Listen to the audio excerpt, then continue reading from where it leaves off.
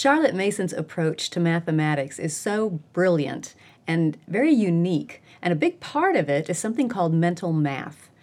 What is that? What does it look like? That's what we want to focus on today in the podcast.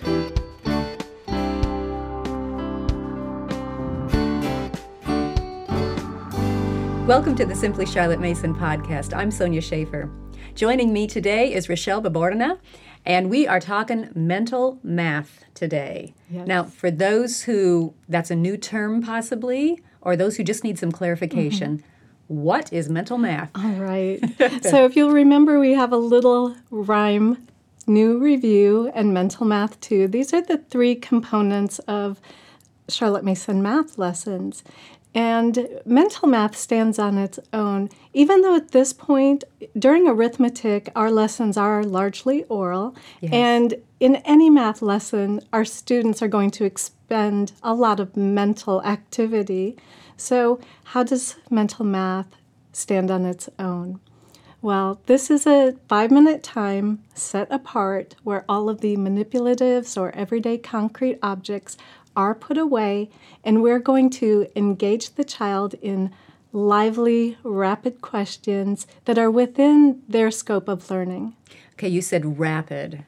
How rapid? All right, so rapid is definitely relative. The mental math time is going to increase a student's ability to rapidly answer questions, but that's going to progress as the child progresses in their learning. So as in everything, we teach the child Yes. and go at his pace, Correct. maybe just gentle, lean on the elephant type thing. Right. And you can watch your child, just like when giving a dictation lesson.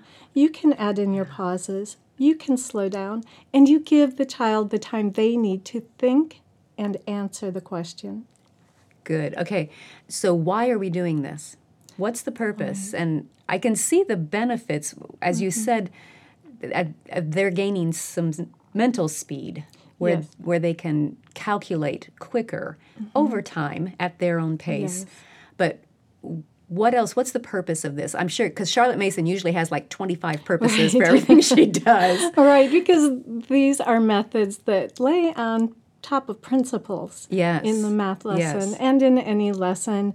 But we remember that Charlotte Mason favored the living math lesson for its ability to nurture good habits in our children. So that's one of the top reasons for mental math. So there are mental habits such as attentiveness, yes, right? That's one of the big three, right, in habits. Right. We want careful execution. Yes. Some abstract thinking is going on here. Oh, yes, because they don't have the concrete manipulatives anymore. Yes, Yeah. so it's a good stepping stone between that concrete lesson going toward abstract thinking. And then she said that mental habits are going to lead the child into moral habits, which we might not think about in correlation to a math lesson, but independent, honest work and accuracy are two of these moral habits. Yes, that makes total sense. And even in a math lesson, I mean, for the teacher, that can elevate this 15 or 20-minute time, mental math, 5-minute time. Yes. It elevates it in your head that it's not just, oh, here we go again, let's do it. But there's a real purpose to it. Yes, Charlotte said that these habits are going to stay with the child throughout his or her life. All right, so you said it's part of the lesson. Yes. Talk a little more about those specifics, like where are we doing this? Does it have to be at the beginning of the lesson, at the end of the lesson, another time? Does it always have to be at the same time as the lesson? Right. Do we have to be sitting in our little chairs? Talk about the details here. Let's get the nitty-gritty. All right. So this can be given any time during the lesson when you see that your child's attention is waning, or maybe she seems to be getting tired. And so we have that, a change is as good as a break or a rest sometimes. Right. So we can switch to the 5 minutes of mental math and kind of freshen the child up. So it'd be like, okay, let's just set that aside for a few minutes, and we're going to do this now. and just kind of give them that little boost Yes. of energy, because it's the rapid that makes your adrenaline go. Yes. When you have that rapid. Okay, good. Yes, so it is a change, or it can be given at the end of your math lesson as kind of this grand finale. Really I love that. Yeah, a fun way to end the math lesson Yeah. is with mental math. Now, if you've already lost your child before the time of the math lesson is up, then you can just save it for another time, or you can give more mental math at any time throughout the day. It can be during a walk, it can be around the dinner table, it can be, if you're running errands, if you're in the car. So this 5 minutes of mental math can be given at different points. And I remember you talking about at some point your kids were doing mental math with each other, or they were suggesting it wasn't all teacher initiated, Right. right? Right. So as teachers, we can have our book that has the mental math included, but it's a great idea to have your child make up his or her own questions and pose them to you. If you have multiple students, then they can pose questions to one another. Which is what my grandkids do. Yes. You've seen the little video with, I think she was 6 at the time, 6 and 4 at that time. And they're running around the kitchen island, and one of them dashes into the pantry, and the one running around the island gives the mental math problem, and the one in the pantry opens the door and pops out and gives the answer. It was just part of their play. Right. It's so wonderful. Yeah, it was fun. It was fun. All right, so a lot of people are going to be saying, yes, but what does it look like? All right. So now these are always questions within the student's scope. So these are review, Yes. things that they have already mastered and the concepts of, Yes. and they're just working on the memorization, I guess you would say, of recalling those facts quickly, Yes. right? Yes, it is within the student scope, and so you could be actually doing a much more complex work in your new section of the math lesson, but your mental math should be within their ability as you slowly climb with them up that hill or that mountain. We could be using smaller numbers rather than larger numbers. So your student could be doing long multiplication, but their mental math might not include long multiplication. Okay, so clarify for me, because we've got our big 3, new, review, and mental math 2. Mental math is a type of review, but what I'm hearing, and clarify this if I'm wrong, okay? What I'm hearing is we have our new concept, like if we're working on long division, Yes. but the review is going to be closer to that new concept. It'll be like just one step behind. Remember, we were doing this, and that leads to this, where the mental math can be anything back to the first book. Yes. Okay. But, we don't want our child to be bored during the time of mental math, but it can be any time. So definitely reviewing multiplication tables, reviewing addition and subtraction in a little bit more lively way than if they were doing, say, some written work. Yeah, and it's not just drill, Correct. where I give, 6 times 7, 9 times 4. It is much more engaging than that, which is where we want the demonstration to come in, if I Yes. have the guts to do this. Which book are you pulling these So from? we're 'Cause if you So I have pulled mainly from book 3, because I want to give you all an idea of what a student, perhaps third grade student, will be working with in mental math, and just what their abilities are at this point. Okay, I think I can do 3rd grade. All right, I we'll think. see. Or at least the 3rd book. All right. And do you usually start a timer when you're doing it, or do you just keep an eye on the clock? How does that work? So if we're outside or in the car, believe me, this can go on for much longer than 5 minutes. Do you let it? Yes, as long as the children are engaged, we'll just keep going for it. I remember there's a Parents Review article where a parent had talked about how her husband said no more mental math around the dinner table because the children weren't actually eating their food. They were just having fun Just with doing mental that. math. That is so Yes. fun. But during the lesson, we'll set a timer for 5 minutes. Okay. And I think it will surprise you at how long 5 minutes of mental math actually is. Okay. So I'll set my timer. We're ready. Can I peek at the... No, I won't peek. I won't peek. All right, we've got our timer. And this might give our listeners a good opportunity to see what you do when somebody gets a mental math problem wrong. All right. We'll see how this works. Martin has 4 apple trees, 2 peach trees, and 3 pear trees. How many fruit trees has he? He has 9 trees. Cosette picked 7 pink roses and 7 yellow roses. How many roses has she? 14. Nick and his brother each checked 6 books out from the library. How many books were checked out in all? 12 books. Now, let me ask this real quick. You can pause if you want to. Am I supposed to be giving the whole equation? At this point, you can just give the answer. It's usually in the earlier years with the addition and subtraction when they're first learning what Okay. that even means, that we want them to give the full answer. It will help them retain their facts. Okay, thank you. Lucy is 8 years old and her brother is 2 years older. How old is Lucy's brother? 10. After paying 5 cents for a gumball, Abram has 20 cents left. How many cents had he at Oh, first? that's a good one. 25 cents. Good. 9 is how many more than 4? 5. 6 added to what number makes 10? 4. 8 added to what number makes 13? 5. 10 is how many more than 2? 8. Lydia rode her bike 12 miles in April and double that amount in May. How many miles did she ride in May? 24 miles. If you bike 8 miles in an hour, how many miles can you bike in 3 hours? 24. How many gumballs at 5 cents each can we purchase for 30 cents? 6. How many 4s in 12? 3. How many inches make a foot? 12. If you divide a foot in half, how long will each half be? 6 inches. What is 1 foot take away 5 inches? 7 inches. Good. How many inches added to 3 inches make a foot? 9.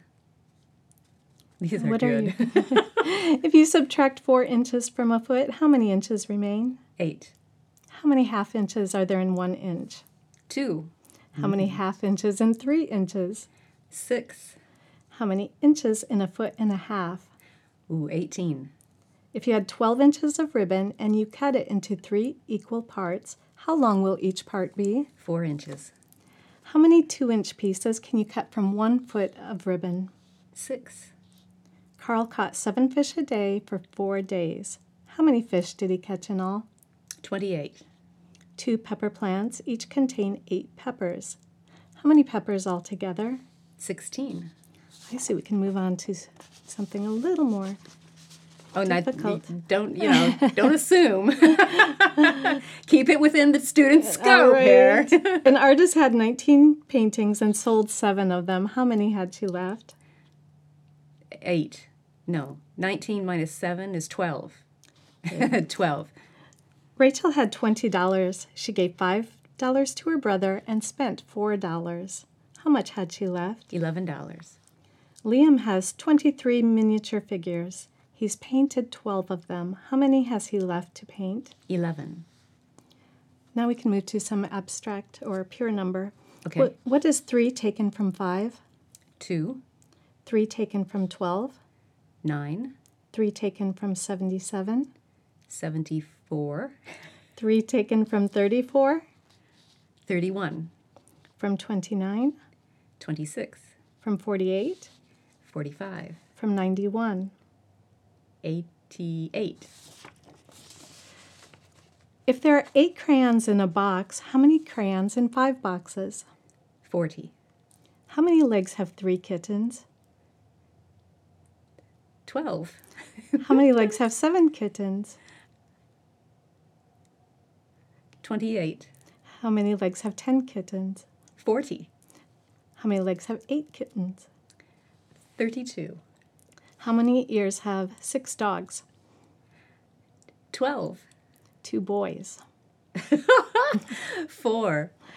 How many ears have 3 dogs and 4 children? Oh, goodness. This is nice. 14. How many ears have 5 girls and 4 boys? 18. This, two-parters. These are so good. What is 5 taken 6 times? 30. 5 taken 8 times? 40. What is 7 taken 6 times? 42, and that's my, yay, Saved by the Bell. Good job. So I love how those were just multiplication, division, addition, subtraction, but they really were engaging, and especially those two-parters.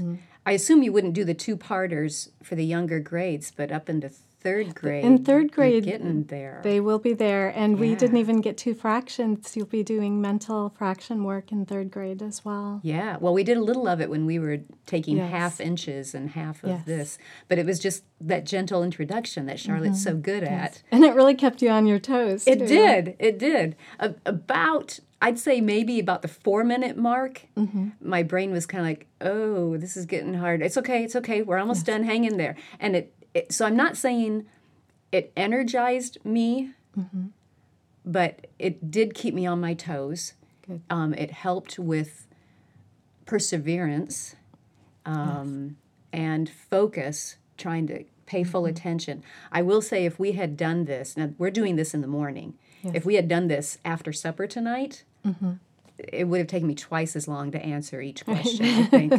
Right, it probably wouldn't have been that fun. Yeah. So this is great. Thank you for this demonstration. It's not something that I grew up doing in Neither did my I. education. We had timed worksheet drills, right? You know, to review our facts, and it was just pure number on those worksheets. But this is so much more engaging. Yes. I can see too how it's building a relationship here. Yes, it's building a child's relationship with the parent as well as a relationship with numbers. Instead of here's your worksheet, setting the timer, walking Yes. away. There's no relationships going on there. Yes. So this is fun. Yes. This is good. And you can also see just how much that builds these good habits. One of my Yes. favorite habits that Charlotte Mason mentions is steadfast thinking. And mental math is really good at building this steadfastness. Even with how you persevered, you stayed steadfast. Yes, and holding those numbers in your brain. It all plays into it. So many great habits in a lively, interesting, engaging way, building relationships, 5 minutes a day. You can do this all the way up through 12th grade, right? Right. We can use a definite oral component no matter which, the complexity or the branch of mathematics the child is studying. Where do people find these mental math equations, mental math ideas here, concepts? So we have them throughout the Charlotte Mason Elementary Arithmetic series, but you can get good at just whichever textbook you're using. You can start to look at, these could actually be given orally. All of these questions could be given orally. Some textbooks do have them built in, even in trigonometry or algebra. They'll have an oral component built in. I love how in the Charlotte Mason Elementary Arithmetic series that you wrote, you have notes in there like, if you don't get through all of these in the lesson, or if your student has already passed this and you're ready to move on, just bookmark this page and come back and use it for mental math. Yes. It's just, of course, that makes total sense. Yes. And if your children have already learned their math facts, then you can bookmark those questions from the table work and use those for mental math as well. Yeah, and I've been doing where I'll use those questions, but I might change up, rather than how many kittens' ears, I would say how many kittens' feet or how many tails. Or so you can just tweak one word here or there or tweak the numbers and reuse them as needed. When you twist and turn these questions, then it makes it even more fun. The child doesn't know what's coming. Yes. Yeah, you don't want to reuse the same ones every time. Correct. Yes. Great. Thanks so much for helping us with mental math. Next time I'm going to ask you the questions. Okay. Okay.